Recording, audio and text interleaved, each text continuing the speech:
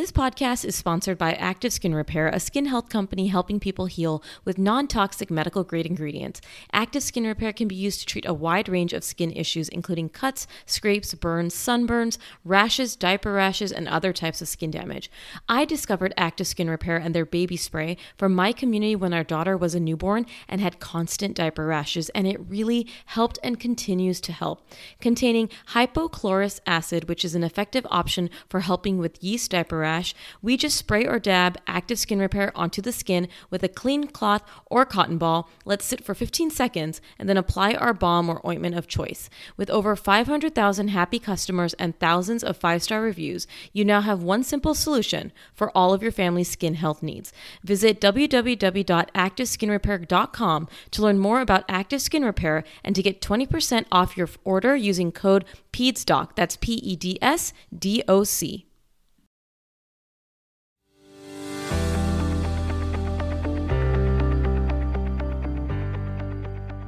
Hey everyone, welcome to the Peds Doc Talk podcast. I'm your host, Dr. Mona, where each week I hope to educate and inspire you in your journey through parenthood, with information on your most common concerns as a parent and interviews with fellow parents and experts in the field. My hope is you leave each week feeling more educated, confident, and empowered in the decisions you make for your child.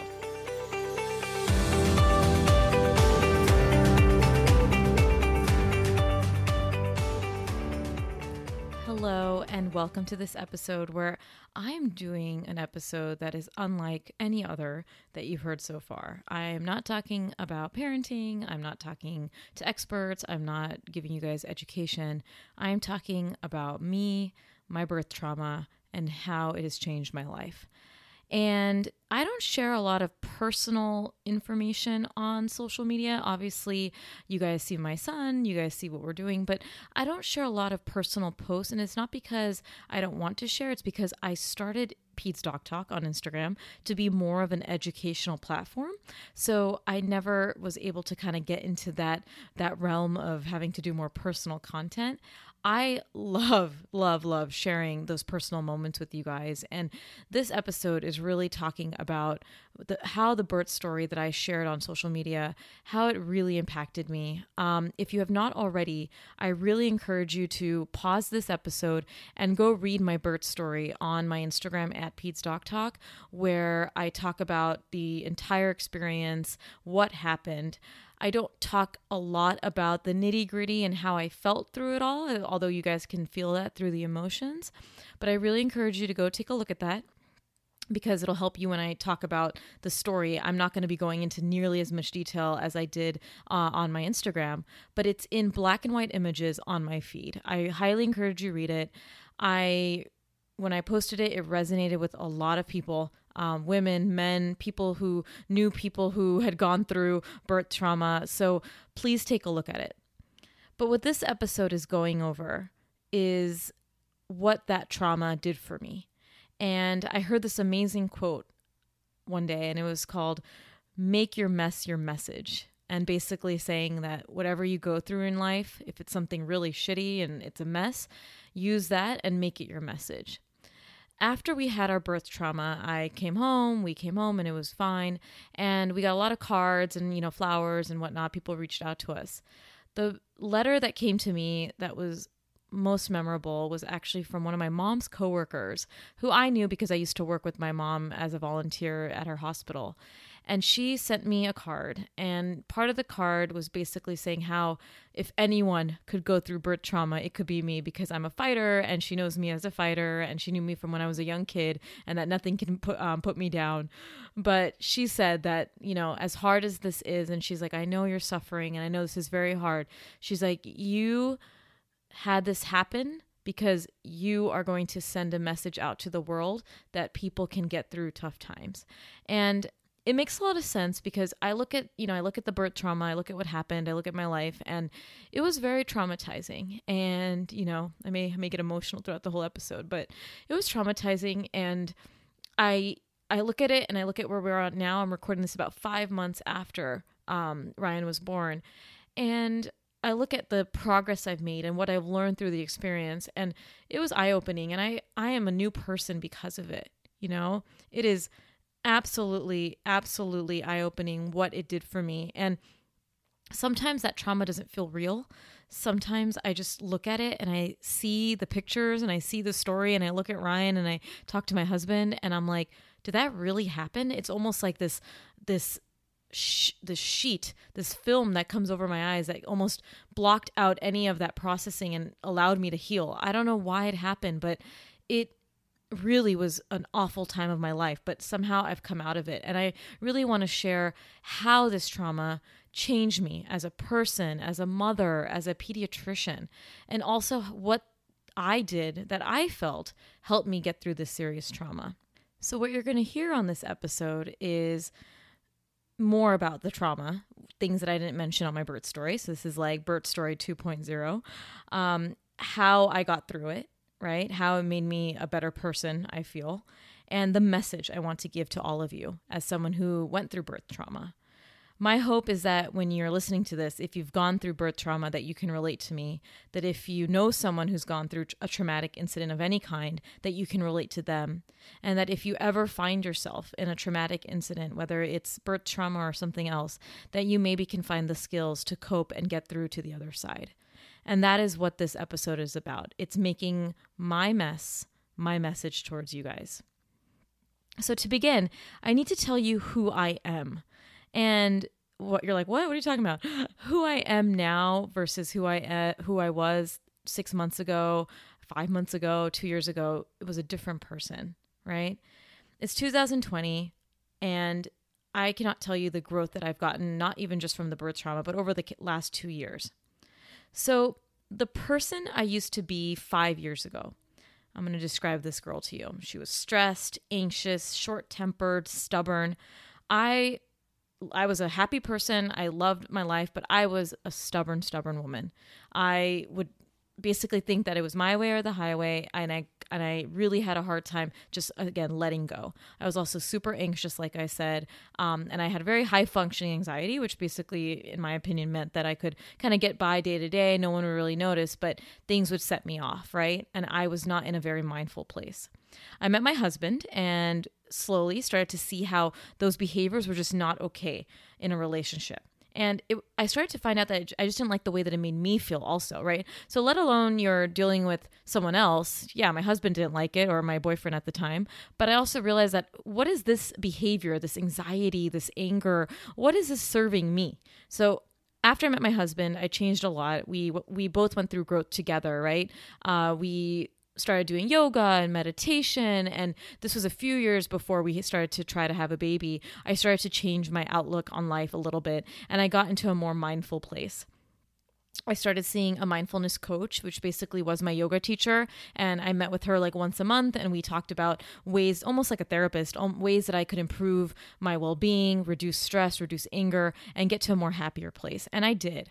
And I did that before we tried to have a baby. It was really important to me that I got to a place where I felt that I was in a mental capacity to handle a child, where I was not as short-tempered and more patient. And so that was important to me before we even started trying to conceive. And when I started to see that I was improving, and my husband too, we were like, you know what? We were both in a very good place emotionally to now to try to have a child. And that was one thing that was important to us. But it was completely different than who I am now.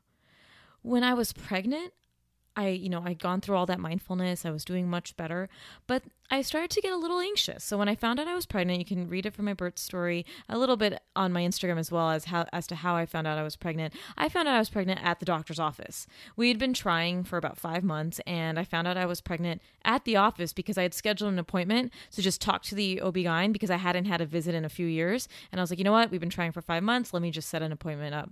She came in. The MA came in, she was like, congratulations. I'm like, for what? And turned out that I had a positive pregnancy test. It was 4 days before my missed period. My next period. I had no idea, no symptoms, nothing. So I was pregnant.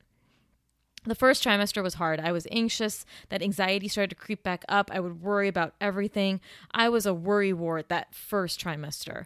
And I don't know if it's because I had a chemical pregnancy prior or what, but I was just an anxiety ball. I didn't want to work out. I didn't want to do anything. I was so petrified about eating certain foods. I was worried all the time, to the point where one time my husband was actually late from a work event, and he texted me like he was leaving, and an hour and a half went by and he hadn't showed up, and it should take him about 20 minutes to come home.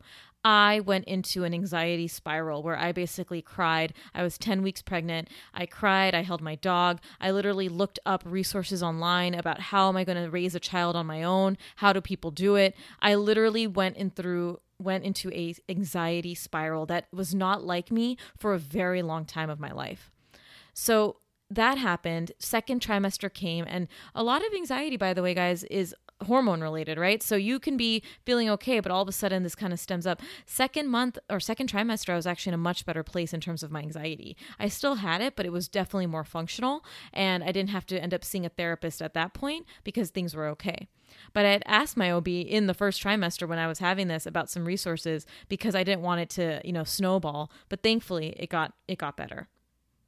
So I managed my anxiety through meditation and through prenatal yoga, and it was very helpful for me. The meditation was a huge component. I found a lot of peace from it. It's what I had been using prior to, obviously conceiving and when we were pregnant, but it was really, really helpful.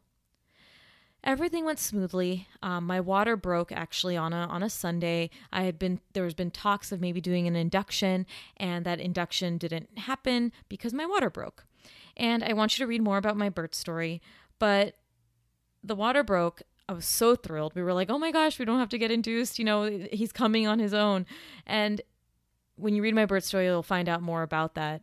But the day Ryan was born was the worst day of my life. And it feels actually kind of good saying it, because what mother would say that, right? What mother would ever say that the birth of their first child was the worst day of her life?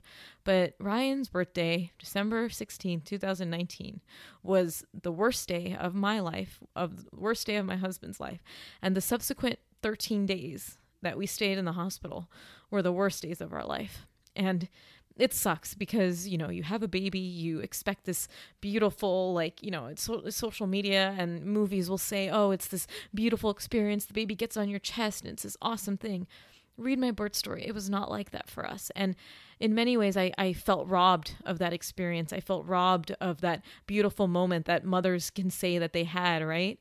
But as I started to reflect more on my birth story, I didn't look at it as as something I didn't have. I looked at it as wow, I had this experience and it's allowing me now to help other women. It's allowing me to share my story so that other women who've gone through similar things, and tons do, but just don't talk about it, will feel that they matter and that their story matters just as much as those stories of a happy, healthy delivery.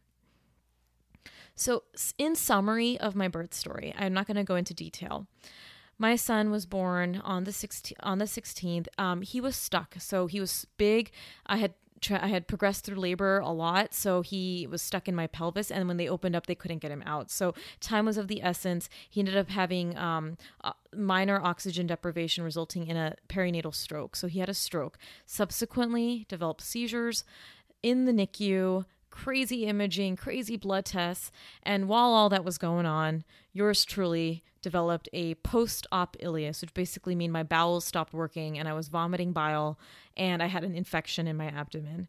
Let me tell you, saying that in the fastest way possible is probably the best coping mechanism, but it was a doozy. It was awful. There's no sugarcoating it at all. I can try to be all, bright-eyed and say, oh, it was this. It was awful. Months later, now I can look at the benefits of what happened to us as a way of how I can help other people and how I've changed as a person. But in it was shit. And I need you guys to remember that anyone who's gone through trauma, even if they've come out the other side feeling great, it does not negate the fact that they went through a really, really hard time. And they are just strong and they're moving and they're trying to get better. And it can take months, it can take years, it can take decades for them to feel that healing. But trauma is trauma, and no one should ever, ever minimize that trauma. It was interesting because I had premonitions during the whole hospital stay from the moment I basically went into the hospital. I don't know what the sixth sense was, but part of me was concerned. I was worried for something, and I couldn't tell you what it was. But I'm just going to tell you a little bit about the premonitions I had from the moment we walked into the hospital. So we walked into the hospital, and on our way to labor and delivery, it's the NICU. And as we rolled by, because I had to be rolled by in a wheelchair because that's the protocol, I looked at the NICU and I said, "Oh, hopefully we won't need to be here." And I turned to my husband, right? And he was like, okay. We go into labor and delivery. It was fine. We go into C-section. I was fine. I didn't feel worried. And then Ryan was born. He got stuck. He came out blue and limp, and the NICU had to be down there and resuscitate him.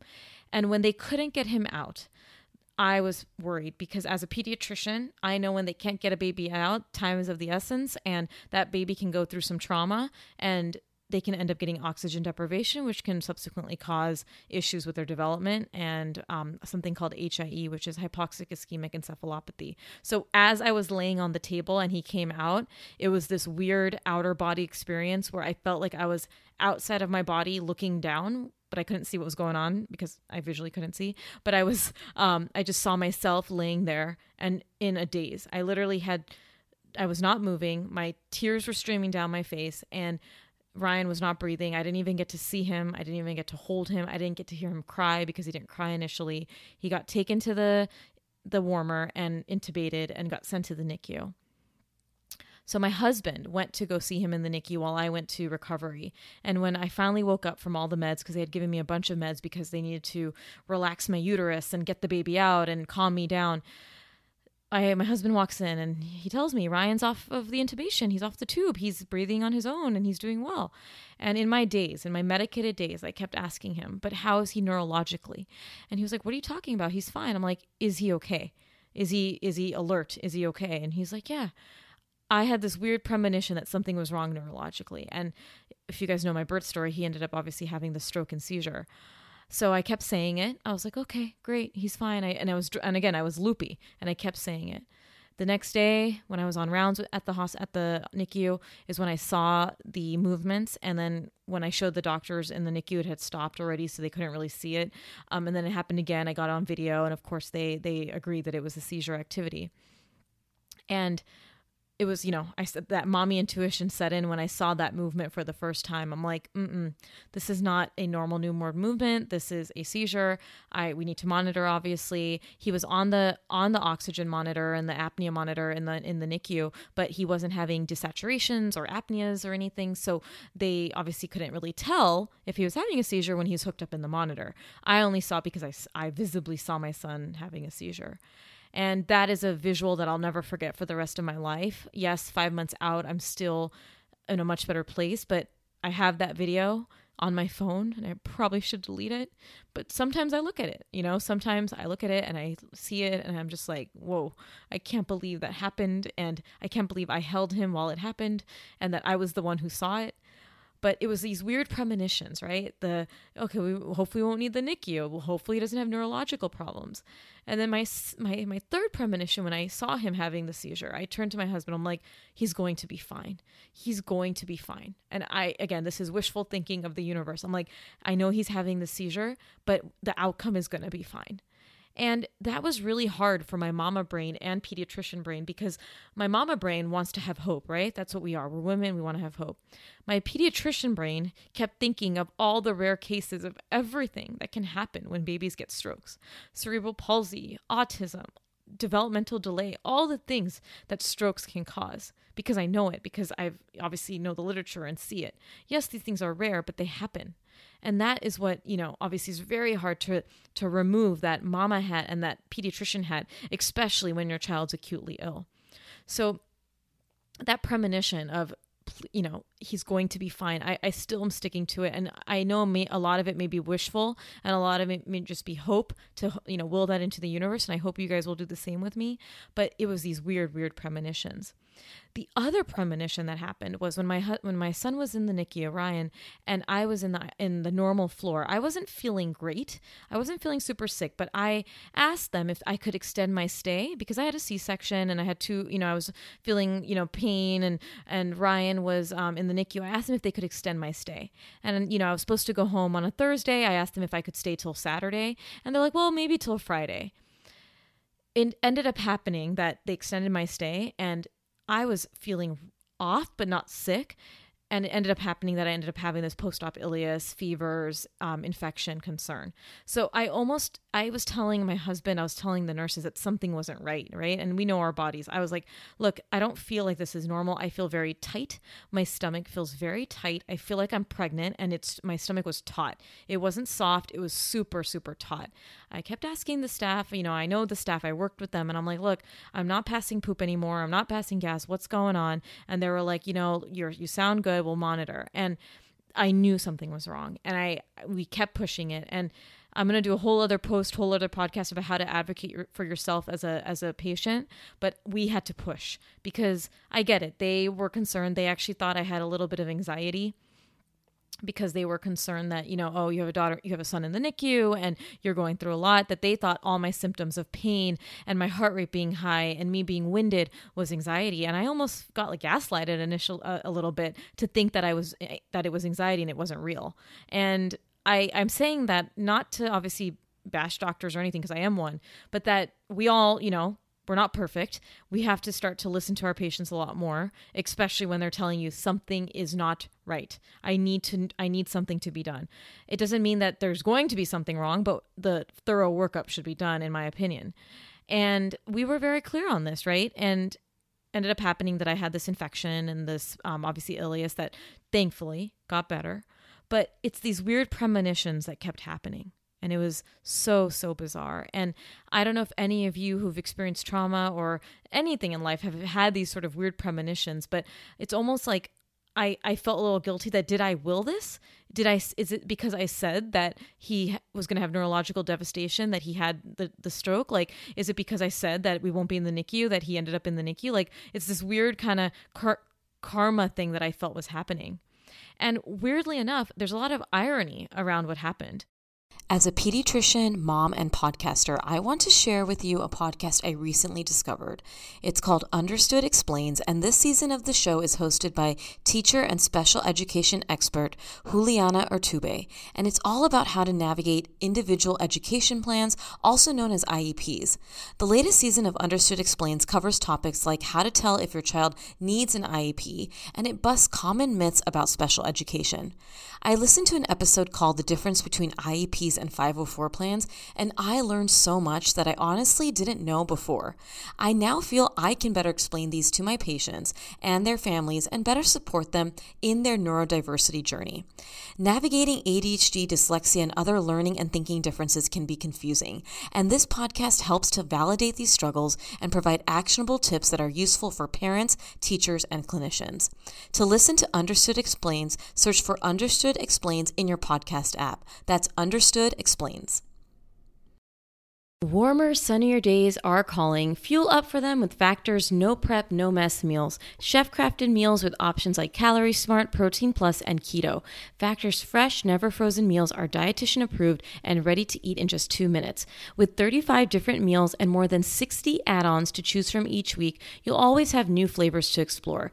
Crush your wellness goals this May with dietitian approved meals and ingredients you can trust. I absolutely love the spicy jalapeno lime cheddar chicken and mushroom chicken thighs with wild rice. Keep kitchen time to a minimum with Factor meals because they're ready in 2 minutes, no shopping, prepping, cooking, or cleanup. I work from home and love the convenience and how delicious Factor meals are. Head to factormeals.com/PedsDocTalk50 and use code PedsDocTalk50 to get 50% off your first box plus 20% off your next box. That's code PedsDocTalk50 at factormeals.com/PedsDocTalk50 to get 50% off your first box plus 20% off your next box while your subscription is active. First, the biggest irony for me was that I'm a pediatrician who does not prescribe a lot of medicines. I'm very anti-antibiotics if we don't need it. I've never had surgery. I'm a healthy person. I've never had anything. And I'm very low intervention as a pediatrician. But it was funny that the person who's low intervention as a pediatrician ends up with 3 different antibiotics, an antifungal, lines, 2 surgeries. Pretty much everything that could have been done was done to me. And my son, who, again, I'm low intervention, got more interventions than any child of yours has probably had done in their lifetime. He had multiple IV sticks, multiple IV sticks, multiple blood draws, and multiple EEGs, which is imaging of the brain for seizures, MRIs. He had an LP, which is a lumbar puncture. He pretty much had the gamut of everything. And when I look at him and I think about all this, I'm like, wow, first of all, how resilient are kids that he went through all that and he will never remember. And he's an awesome ass kid and I love him to death. And how ironic it was, right? That the person who really likes low intervention things ends up with the most intervention for herself and her son. And then the other weird, ironic thing, and you guys know this if you followed me prior to getting pregnant and prior to obviously having Ryan, I'm a pediatrician who's really big on development, infant development, toddler development. And it's a very ironic situation that my son, who, again, had a healthy pregnancy, ended up with a diagnosis of stroke, seizures, that can impact his development.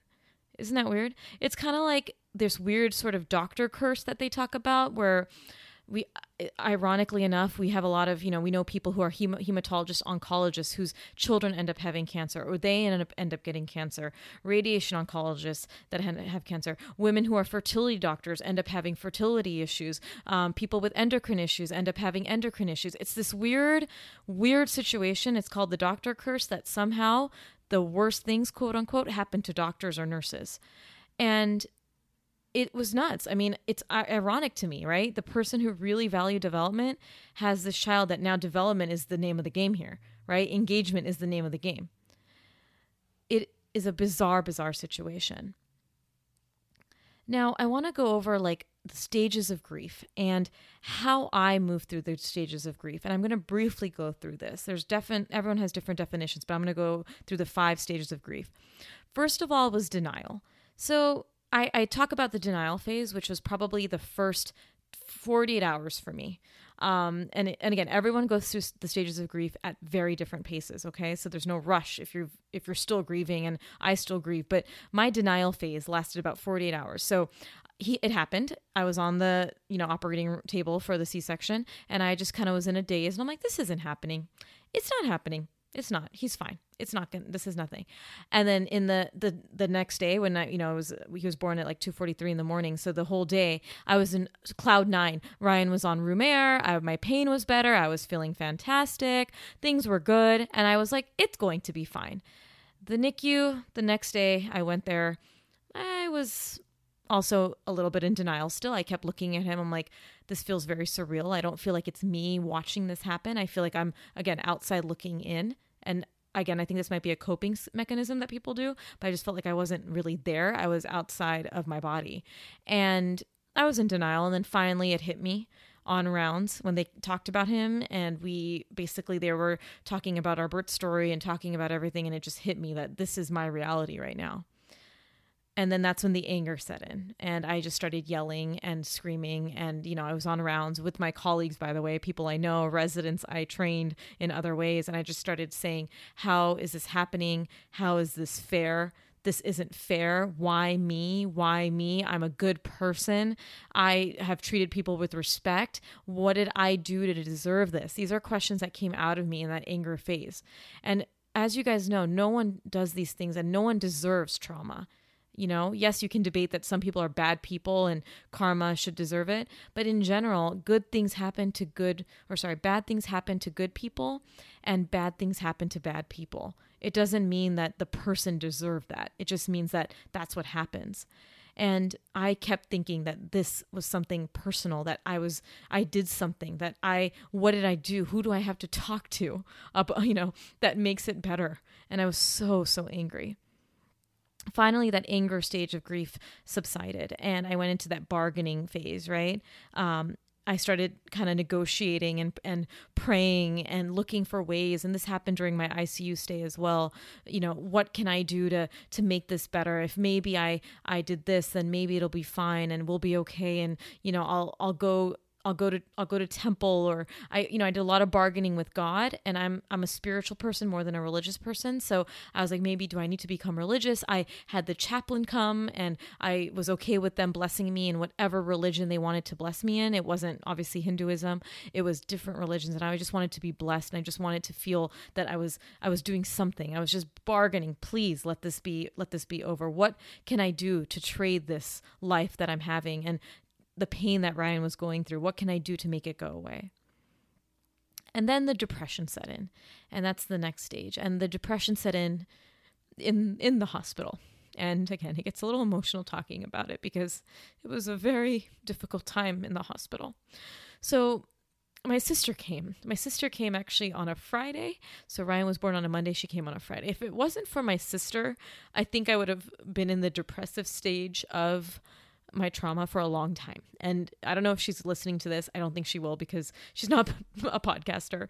But I mean, what she did for me in that time was huge. She was there for me. She basically speaks to me in the language I need, the love language I need. And so she was there. She was bright-eyed. She was supportive. She was empathetic. She was everything I am, but I couldn't be to myself because I was going through trauma. And I thank her, because I think because she was there, I was able to go through the depressive stage much faster.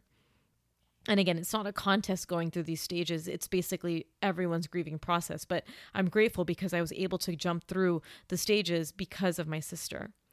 And how did this look like for me? This looked like me staring into space. The nurse would come in and she would be like, do you want to watch TV? And gave me the remote, and I would just stare at the clock, the big clock on the wall. Almost like I was in a prison. I would just stare at it, and I would just stare and look at it. And then I would look at the NICU cam. I would cry. I would pump, which I ended up stop pumping after my second surgery because I just was exhausted and febrile and septic, and I just couldn't do it anymore. And I just would sit there and stare. I stopped going on social media. So if you guys followed me, I actually removed the app from my phone while I was in the hospital because being on social media didn't help me. And also people kept asking how I was, because a lot of my followers are amazing. And I had posted that we had a baby, and then I went radio silent. So I removed myself from it because I didn't want to have to explain to people like, well, this is happening, this is how I'm feeling, until I processed it on my own. Right. And that's why I waited to tell my birth story. It's just a personal thing that I needed to do. The next phase was the acceptance. And this acceptance phase happened also in the hospital, and mainly in that first week when we went home. And the acceptance phase came from help also from my sister, obviously my husband, my mom, everyone who came to visit. I started to accept it. I started to accept the reality. I started to see Ryan do things developmentally that made me reassured already in the 2-week period, right? He was eating on his own. He started to make some smiles at us, like very, in his sleep. He was doing very well. And I also started to do better, like physically. So I started to accept it and say, this is our reality. And I started to use humor, which is a big coping mechanism. I started to use humor a lot. I started to talk about it with people, and it really started to help me through that next phase. So with all of this, right? And of course, I didn't go into the nitty gritty of the birth trauma. How did it change me, right? First, I want to really talk about how it changed me as a pediatrician, because so many of you have asked this. And already in 5 months, it has changed me so much in the way I practice. First of all, I have to say that, before we had Ryan, I was really into child behavior and development, and I am really big on sleep and eating and tantrums and all this stuff. And I would have people come into my office, and I'm like, this is what we're going to do. And, this is the problem. This is how we're going to fix it. And I felt like I had it all figured out. I understood that there were struggles, right? I understood that there's struggles with sleep training or making your kids sleep, eating, pickiness, behavior, and tantrums. I knew it, but I felt like I had a plan, and I was like, okay, I'm going to become this mom. I'm going to do all the things that I thought I would do, and it's going to be perfect, and we'll get through it. And yes, we're going to struggle, but I know what I need to do. And it was almost like karma, right? Was like, you know what? You think you know what you need to do. You think you know it all. Here is a curveball. So it's kind of, in a way, I look at this, and that's how I kind of look at the positives when I try to look at my birth trauma, that this birth trauma taught me that I do not know it all. I think that I have it all figured out, but none of us do. And it's this perspective that has really changed me as a pediatrician. I have always been a very sensitive pediatrician, always very empathetic. But when you add on birth trauma, there is no denying that the level of empathy has gone up tenfold. It is a whole different level having experienced the trauma I had.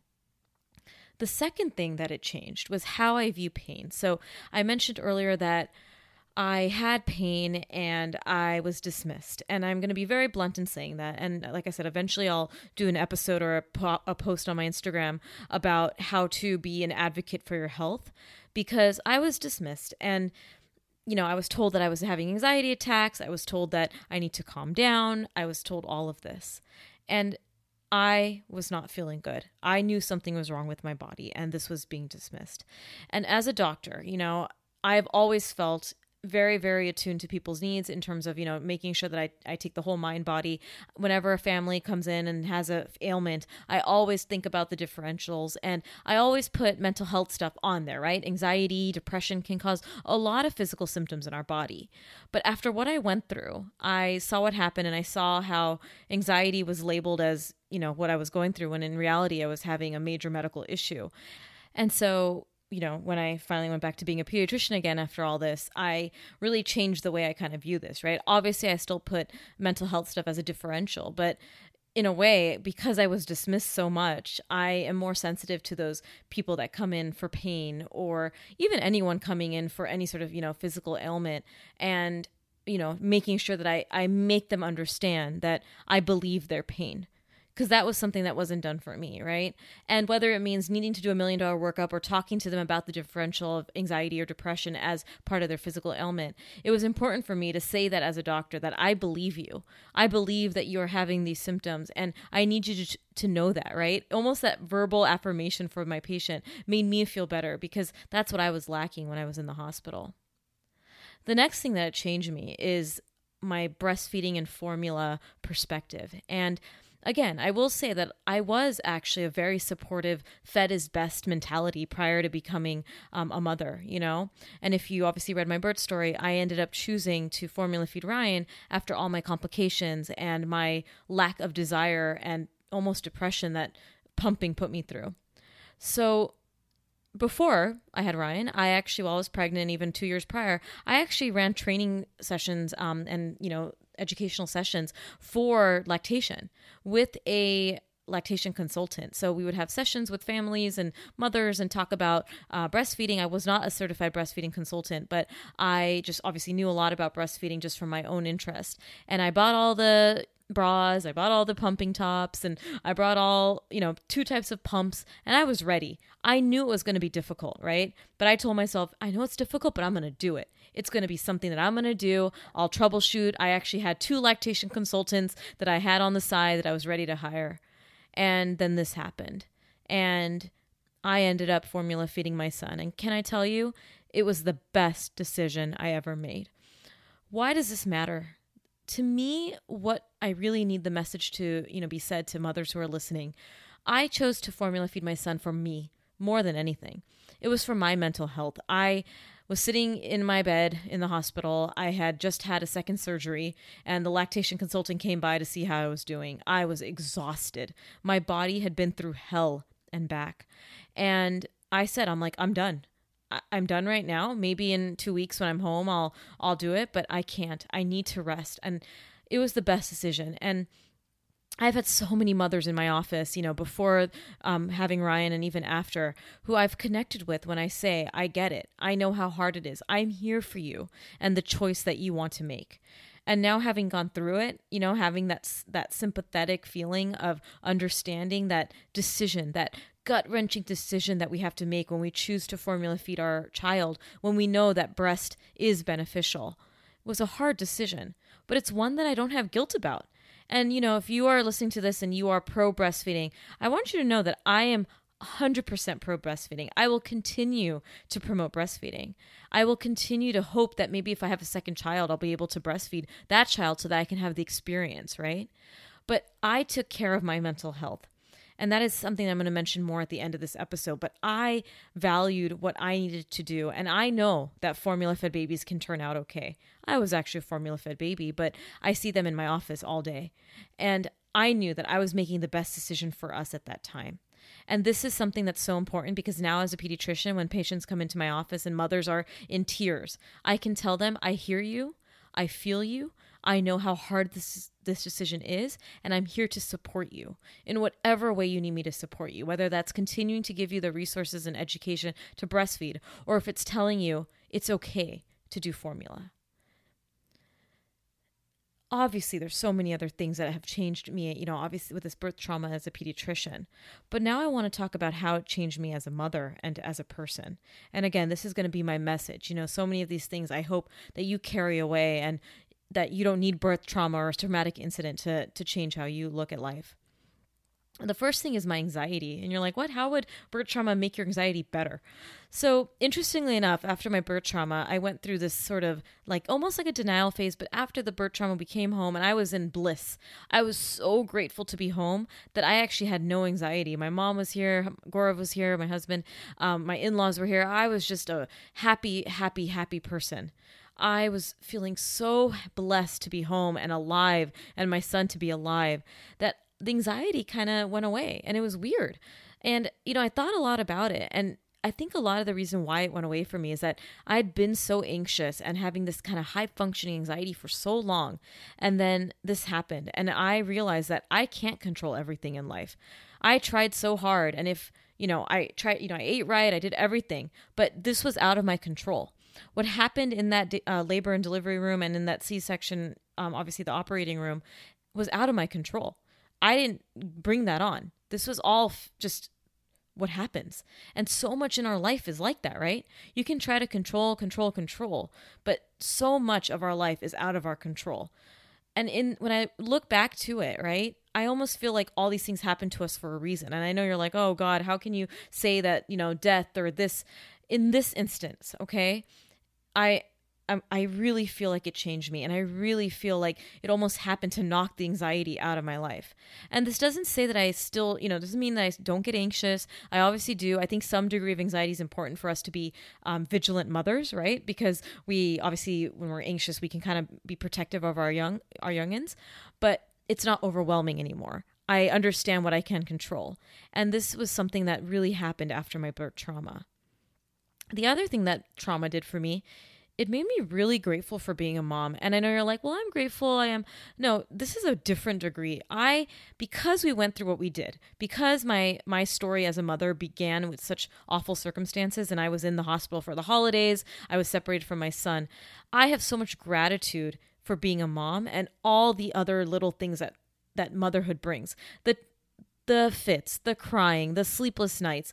We actually, when Ryan came home, my husband and I were up one night because he was crying and, having a little fussy episode. It was like 3 a.m. when it usually is. And we turned to each other and we're like, wow, I think we might be the only parents to say this, but we are just so happy to hear him cry. I know you're like, what the heck? How could they say that? Our son, Ryan, didn't cry when he was born. It was silent. He came out limp and blue and silent. So I never got to hear that cry. Right? That when you deliver a baby and you hear that beautiful cry, I never got that. And so, when you come home and you hear that baby, and even in the NICU when he cried, I was like, oh, he has such a strong cry. I was so grateful to hear him cry. And now we talk about that. When he gets upset and cries, we obviously have figured him out to know what he needs. But when he cries, we don't let it faze us. We really understand that, we're going to be there. We know what to do. We're trying to figure him out, like I said. But we don't sweat the small things because we obviously went through something major that we understand that the small things, sweating over that is not going to do any benefit. And that's what I encourage a lot of you guys to do too. You do not need a traumatic incident to stop sweating the small stuff. It's okay here and there to say, oh, this sucks or I don't like it. But if you're finding that you're always complaining about something in your life, I really encourage you to kind of find ways to remedy that, right? I call it that woe is me mentality. Right? If you always feel like, oh, my life sucks and this sucks and I suck and I hate my life and this and that, really don't look externally. Think in yourself, what is making you so unhappy? Because I don't want you to go through a traumatic incident to feel that way, right? I want you to look at for it now. Find ways to make yourself happy. If it's your partner, but it may not be that your partner can help you. If it's seeing a professional, a mental health professional, do it. Because we don't want to waste our lives thinking about, okay, well, this is happening and I hate this. Joy is there. And joy is a beautiful thing, especially as a parent. And a part of me always wonders what life would have been like had we not had our birth trauma. I talk about that a lot with my husband. I'm like, wow, this is where we're at. And I think this all, again, happened for a reason. And I'll go into that in a little bit. But I wonder what our life would have been like. What would Ryan have been like, right? But I won't ever know. This is our life. So when I looked at that, I'm like, this is what I'm in. This is my life right now. And I'm just so fucking grateful. And you guys know I curse if you listen to other episodes. I am just so fucking grateful to be alive. And I am just so, so grateful that we made it out of that damn hospital all together. And that is the beauty, the gratitude, right? We don't need trauma to find gratitude. Find that gratitude every day, guys. Find it in the littlest things. Be grateful for what you fucking have, because it could be taken away in an instant. I could have died in that hospital. Ryan could have died at childbirth. It is really scary when you think about how scary childbirth can be. We don't talk about that a lot. But mortality is high, and, not obviously as high. Obviously, there's way more healthy deliveries, but it happens, and it needs to be talked about, because it is such amazing perspective that I gained from knowing that I went through this, that other women go through it, and that I'm just so grateful to be alive. Listen up. I do not want you to go through the toddler years waiting for it to end. I don't want you to go through the toddler years feeling dread about when the next tantrum will come. If you have a kiddo 1 to 4, check out my Toddlers and Tantrums course. This course contains modules on understanding toddler development and why they are the way that they are, understanding why tantrums may happen, mantras to get you through difficult moments with your toddler, including topics surrounding understanding discipline, boundaries, consequences, time-ins and time-outs, how to teach emotional intelligence and coping skills, and common toddler parenting concerns like whining, brushing battles, bedtime battles, hitting, and so much more. This course presents scenarios and scripts to help guide you on many parenting situations in the toddler years and even beyond. Visit PedsDocTalk.com to learn more about my paid and free resources, including the Toddlers and Tantrums course. No one told us the truth about parenthood. Why? This is the podcast everyone needed before they had kids, because now that those little ones are here, there is a lot to unpack. I'm Rachel Shepardota, and I am your host for the podcast No One Told Us, where we tell the truth about parenting and let you in on all the stuff you really should have known about before having kids. I am the founder of Hey Sleepy Baby, but this podcast is so much more than sleep. We'll be diving into all the topics that you really care about and need to know while you do your best job raising those adorable, tiny humans. Our goal is to just make you feel less alone and less overwhelmed. There are so many things that no one tells us before becoming a parent, and I think that we should really pull back the curtain on becoming a first-time or second-time mom or dad to share the good, the bad, and the ugly.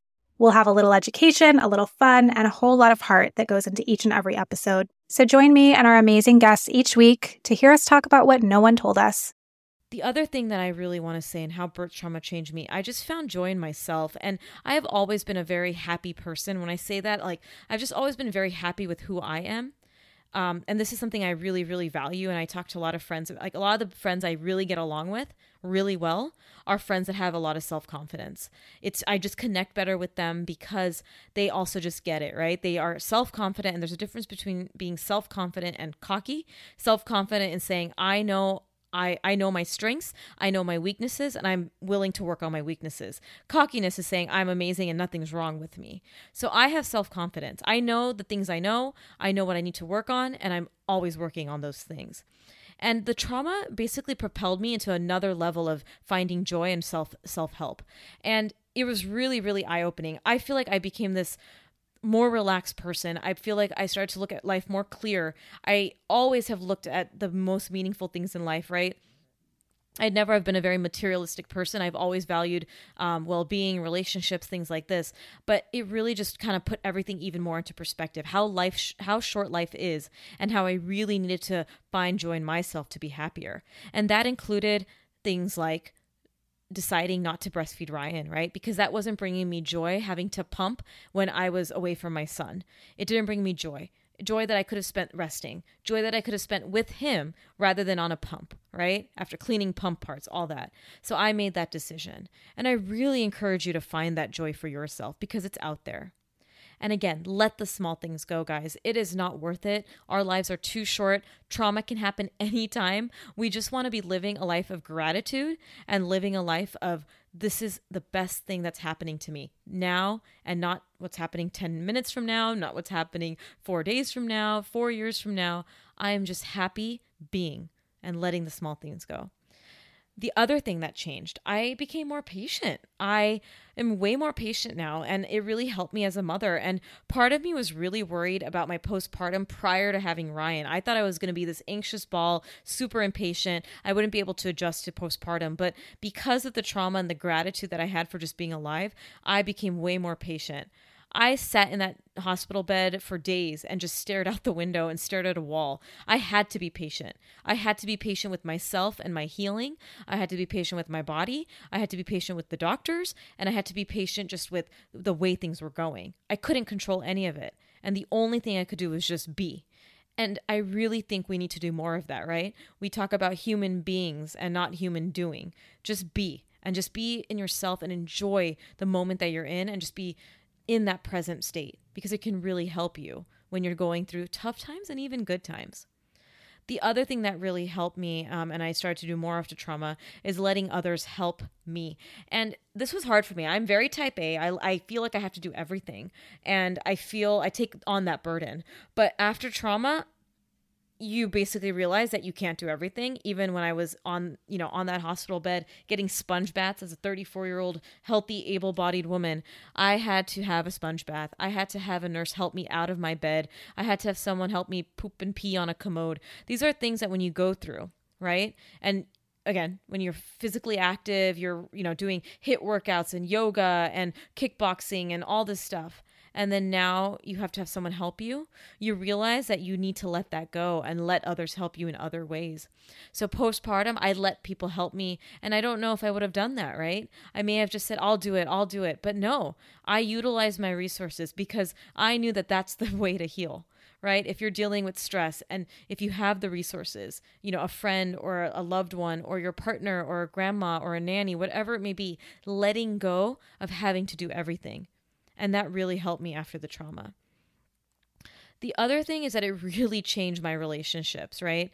I obviously strengthened relationships, many of my relationships, especially with those friends and family members that uplifted me, right? The people who have that sort of, self-help and wanting to be better, those relationships only got stronger. My relationship with my husband only got stronger. What I found, though, is after the birth trauma, some friendships and relationships naturally died out. And a lot of it was because I decided to remove a lot of toxicity from my life.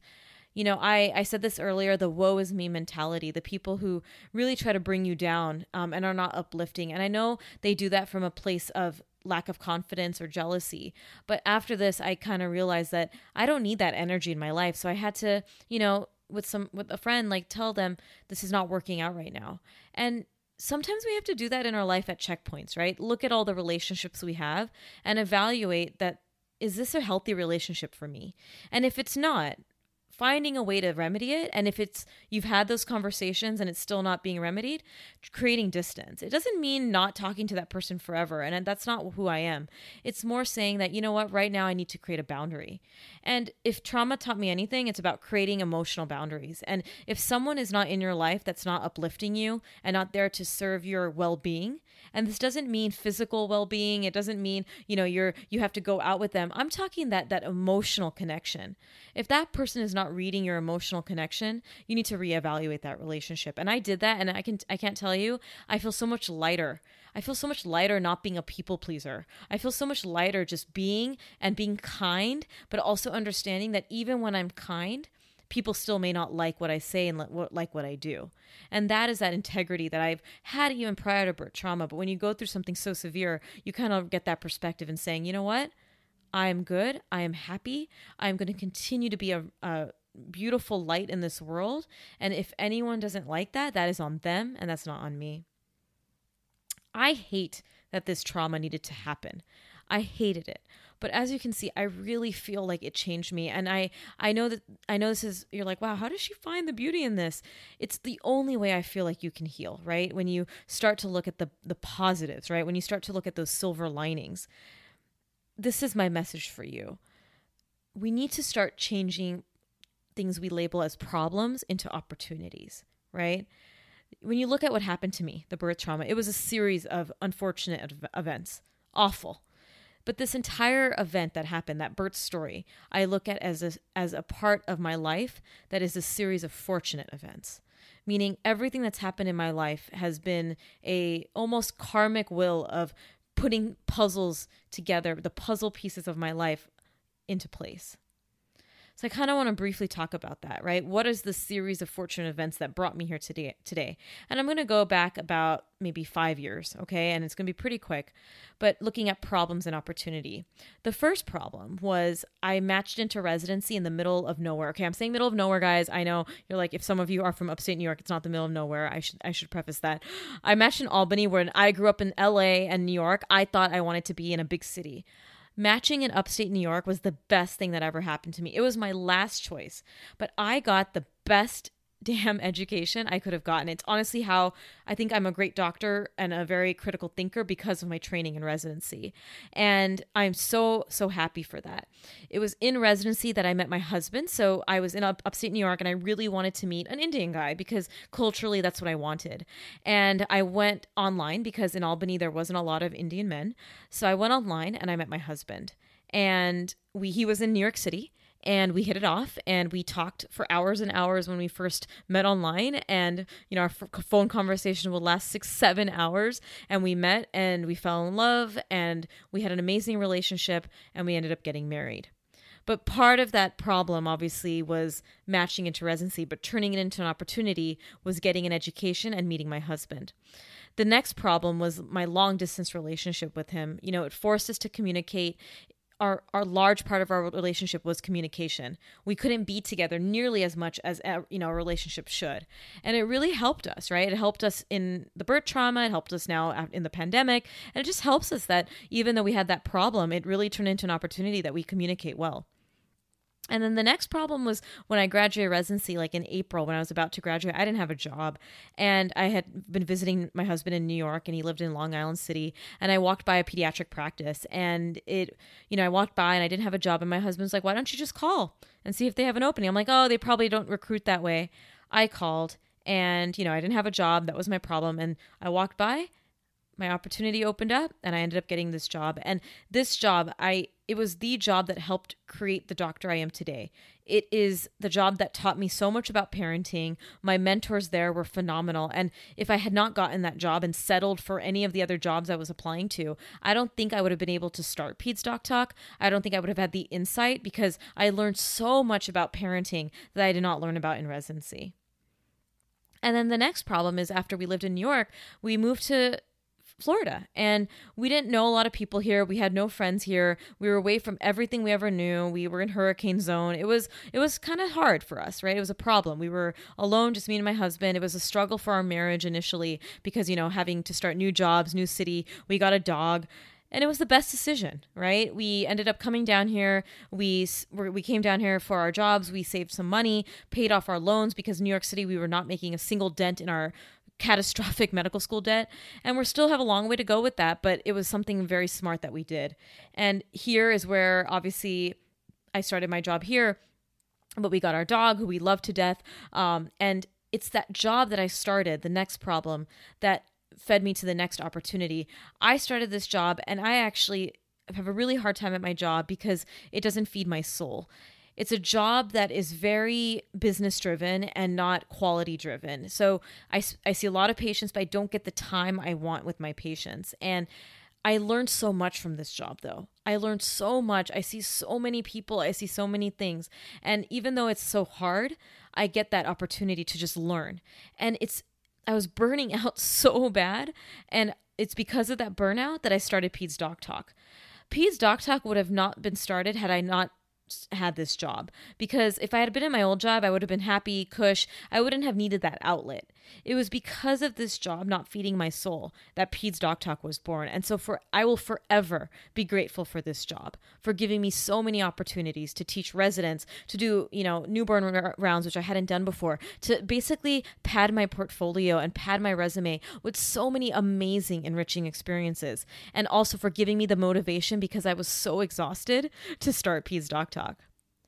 And then birth trauma happened. And like I said, you heard how that changed me, right? It inspired me that time is short and I'm just tired of waiting, right?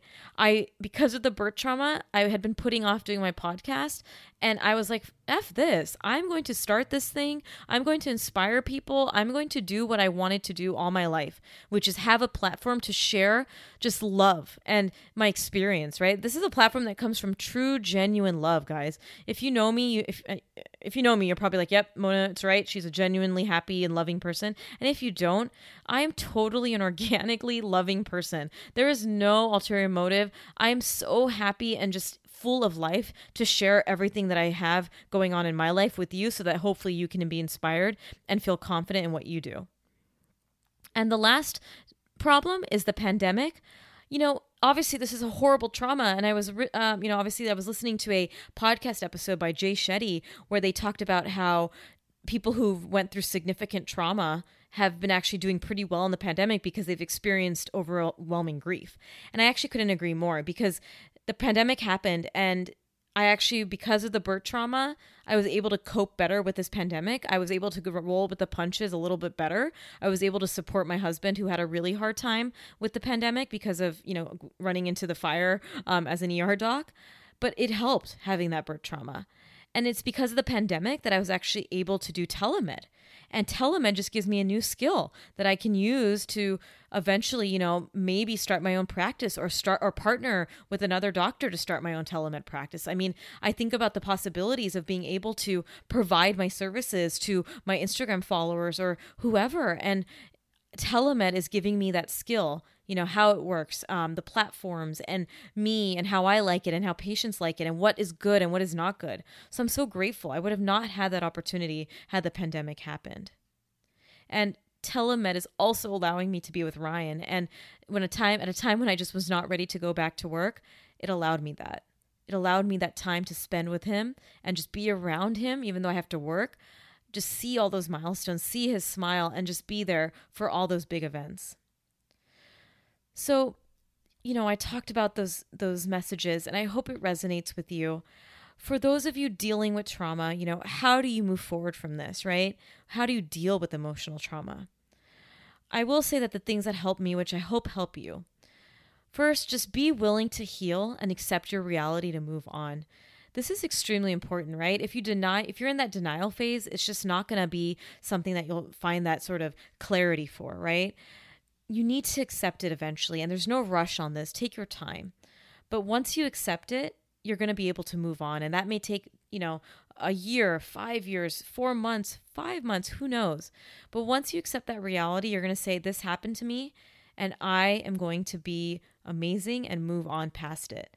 I am resilient, and you can do this. And this is something that, validation helps as well, right? So number 2 is tell your story to a friend, to a grief journal. If you want to go to social media, you can. I did. It's what helped me a lot, guys. I don't know if you know, but you guys helped me a lot through telling my story on social media. Helped me so much in my grieving process. Feeling validated, feeling that other women went through the same thing and that I put people into tears because they've really resonated. It actually helped me heal. Knowing that my experience was helping other people and that I went through something that was being validated. So definitely find someone who validates your experience, okay? If it doesn't help, seek mental health help from a trained professional. This is important. I don't want you to feel like you have to do this alone. I had insight. I was in actually a really good place, but I went to a therapist because I knew that these scars can run deep and that they can manifest at different times. So I went to go see a therapist and saw her for obviously PTSD, and it really helped me. So I really, really encourage you guys that if you're feeling like you're not getting that validation, that you can't move on, that you find the help from a mental health professional. That's what they're there for. And it really helps to get that validation from them and to get those tools to move on through the grieving process. But I really encourage you, from a mama and pediatrician, how important it is for us, whatever trauma it may be. And you don't have to go through birth trauma to have trauma, right? It could just be your normal postpartum anxiety, depression that happens to so many women. It could just be guilt. It could just be so many things that we deal with as women that rob our joy. There are people there to help. So don't ever feel fearful of getting that help. The other thing that helped is practicing gratitude and mindfulness, right? Like I said earlier, we survived. I was here. I was just so grateful to be alive. Every day I wake up and I cuddle with Ryan before I actually get up. I take him from my crib and I cuddle with him in bed. And I don't co-sleep. So we do a little cuddle session and I just tell him, and I'm so happy. I love you. You're so sweet. I'm so grateful for you. And at the end of every night when I read to him, I'm also grateful. And I tell him what I'm grateful for. And this is important, right? To do this every day with our children and with our partners and with our loved ones. What are you grateful for as a mom? What are you grateful for as a human being? And the last thing about, my tips on how to move on, remember that moving on doesn't mean that you will ever forget what happened to you. Moving on doesn't mean that this didn't happen and that it negates everything that you went through and that it doesn't matter. It will always matter what you went through. Losing someone, going through trauma, this is stuff that will live with us for the rest of our life, right? But what we're doing is learning ways to be resilient and move forward and not move on, right? This is life. It's not about that denial of like, well, if I let go and say that this doesn't, that I moved on, that means that it's not part of my life. This is always going to be part of your life. This will always define you. It's that weird limbo of you want to forget the trauma, but you also want to remember that was part of your life, right? That this was something that defined you. It will always define you. But to live in that sort of sadness and that grief, I want you to come out of that at your own time. And I hope that you take this message to heart. So in summary, for all of you listening, whether you've gone through trauma or not, my message that I want to send to you, how I want to make my mess my message. Learn to surrender and let go. You can only control so much in your life, okay? We have to learn to do this as mothers. And if you're a man listening to this, I love you because that's awesome. But you have to learn to let go. We can't do everything in life. We can't control everything in life. And this is something I learned from that trauma. Number 2, try to find that gratitude every day. It's there. It may be hard some days. Some days are such shit in my life. Even now, guys, I'm exhausted. Ryan is a fuss. I'm just so tired with everything. But find that gratitude. Go to bed feeling joy. Okay? And if you're not going to bed feeling joy, and if you're not waking up feeling joy, please seek help. Right? Number 3, be patient with yourself. Understand that things and changing your life and changing your mental health and changing your outlook can take time. But just be patient, because if you can be patient with yourself, you'll be better able to be patient with your children. Number 4, surround yourself with uplifting people only. Remove that toxicity from your life. It's not worth it.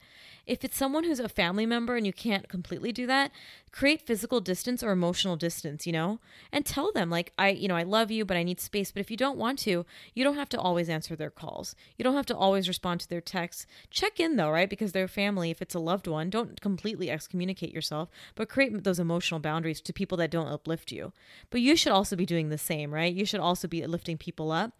But if you're finding that you're an uplifting person and you're just getting that woe is me, anger, people who just are not feeding your soul, there's no point continuing on. There's no point being a people pleaser in life, right? Not everyone will like us, right? Not everyone is going to love us. And it's not you, it's them. It'll always be them. Take care of yourself so that you can take care of your child. This is the key to me, right? The only way we can take care of our children is taking care of ourselves. That is my message on Peds Doc Talk, right? This means getting help if you need it. This means talking to your partner, utilizing your resources. Because guys, mothering is extremely hard. And we put a lot of pressure on ourselves. And I don't want any of you to go through trauma to have to get this realization. And that's why I'm sharing this episode. I hope that you can take home all of these messages and change some aspects of your life, right? Look at the relationships you have. Look inside yourself. Because really, if we can learn to change ourselves more, we can really impact our children in a much better way.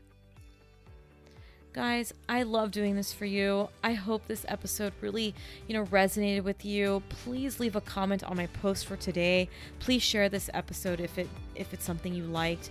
Write a review. As always, I love you guys. I love the Peds Doc podcast. Follow me on Instagram at Peds Doc if you're not already. Thank you. I love you. Talk to you soon.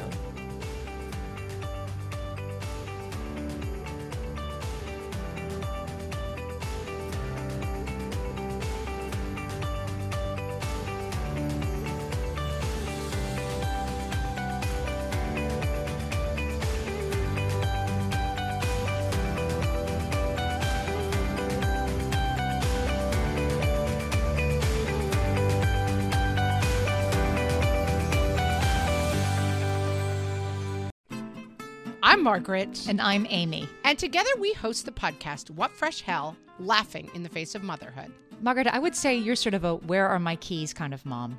Correct. Sometimes a where are my kids kind of mom. Well, you're, Amy, more of a we were supposed to leave 35 seconds ago, mom. I mean, touche. In each episode of What Fresh Hell, we come at a topic from our usually completely opposite perspectives. I bring the research. And I bring kind of the gimlet eye. Like, is that research really going to work, people? And almost 10 million downloads later, we're still laughing. We also talk to experts in the parenting field, plus parents with stories we can all learn from. We make each other laugh, we challenge each other's assumptions, and we have what we think is the best parenting community on the internet. Check out What Fresh Hell? Laughing in the Face of Motherhood wherever you listen to podcasts.